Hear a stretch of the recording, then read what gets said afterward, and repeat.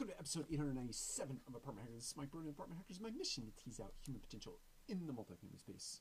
So quick question for you today. I know that this most recent crisis in our country is going to be a predicate for re-looking at the way we work, especially as it relates to going into an office every day. And my question for the Apartment Hacker community is,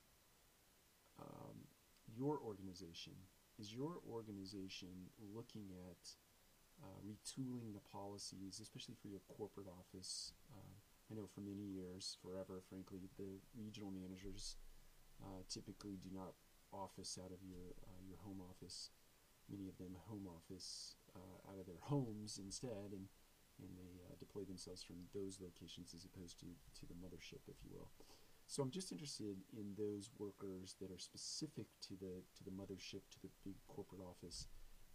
Is that policy in your organization being retooled such that much of that work will now be distributed or done from afar?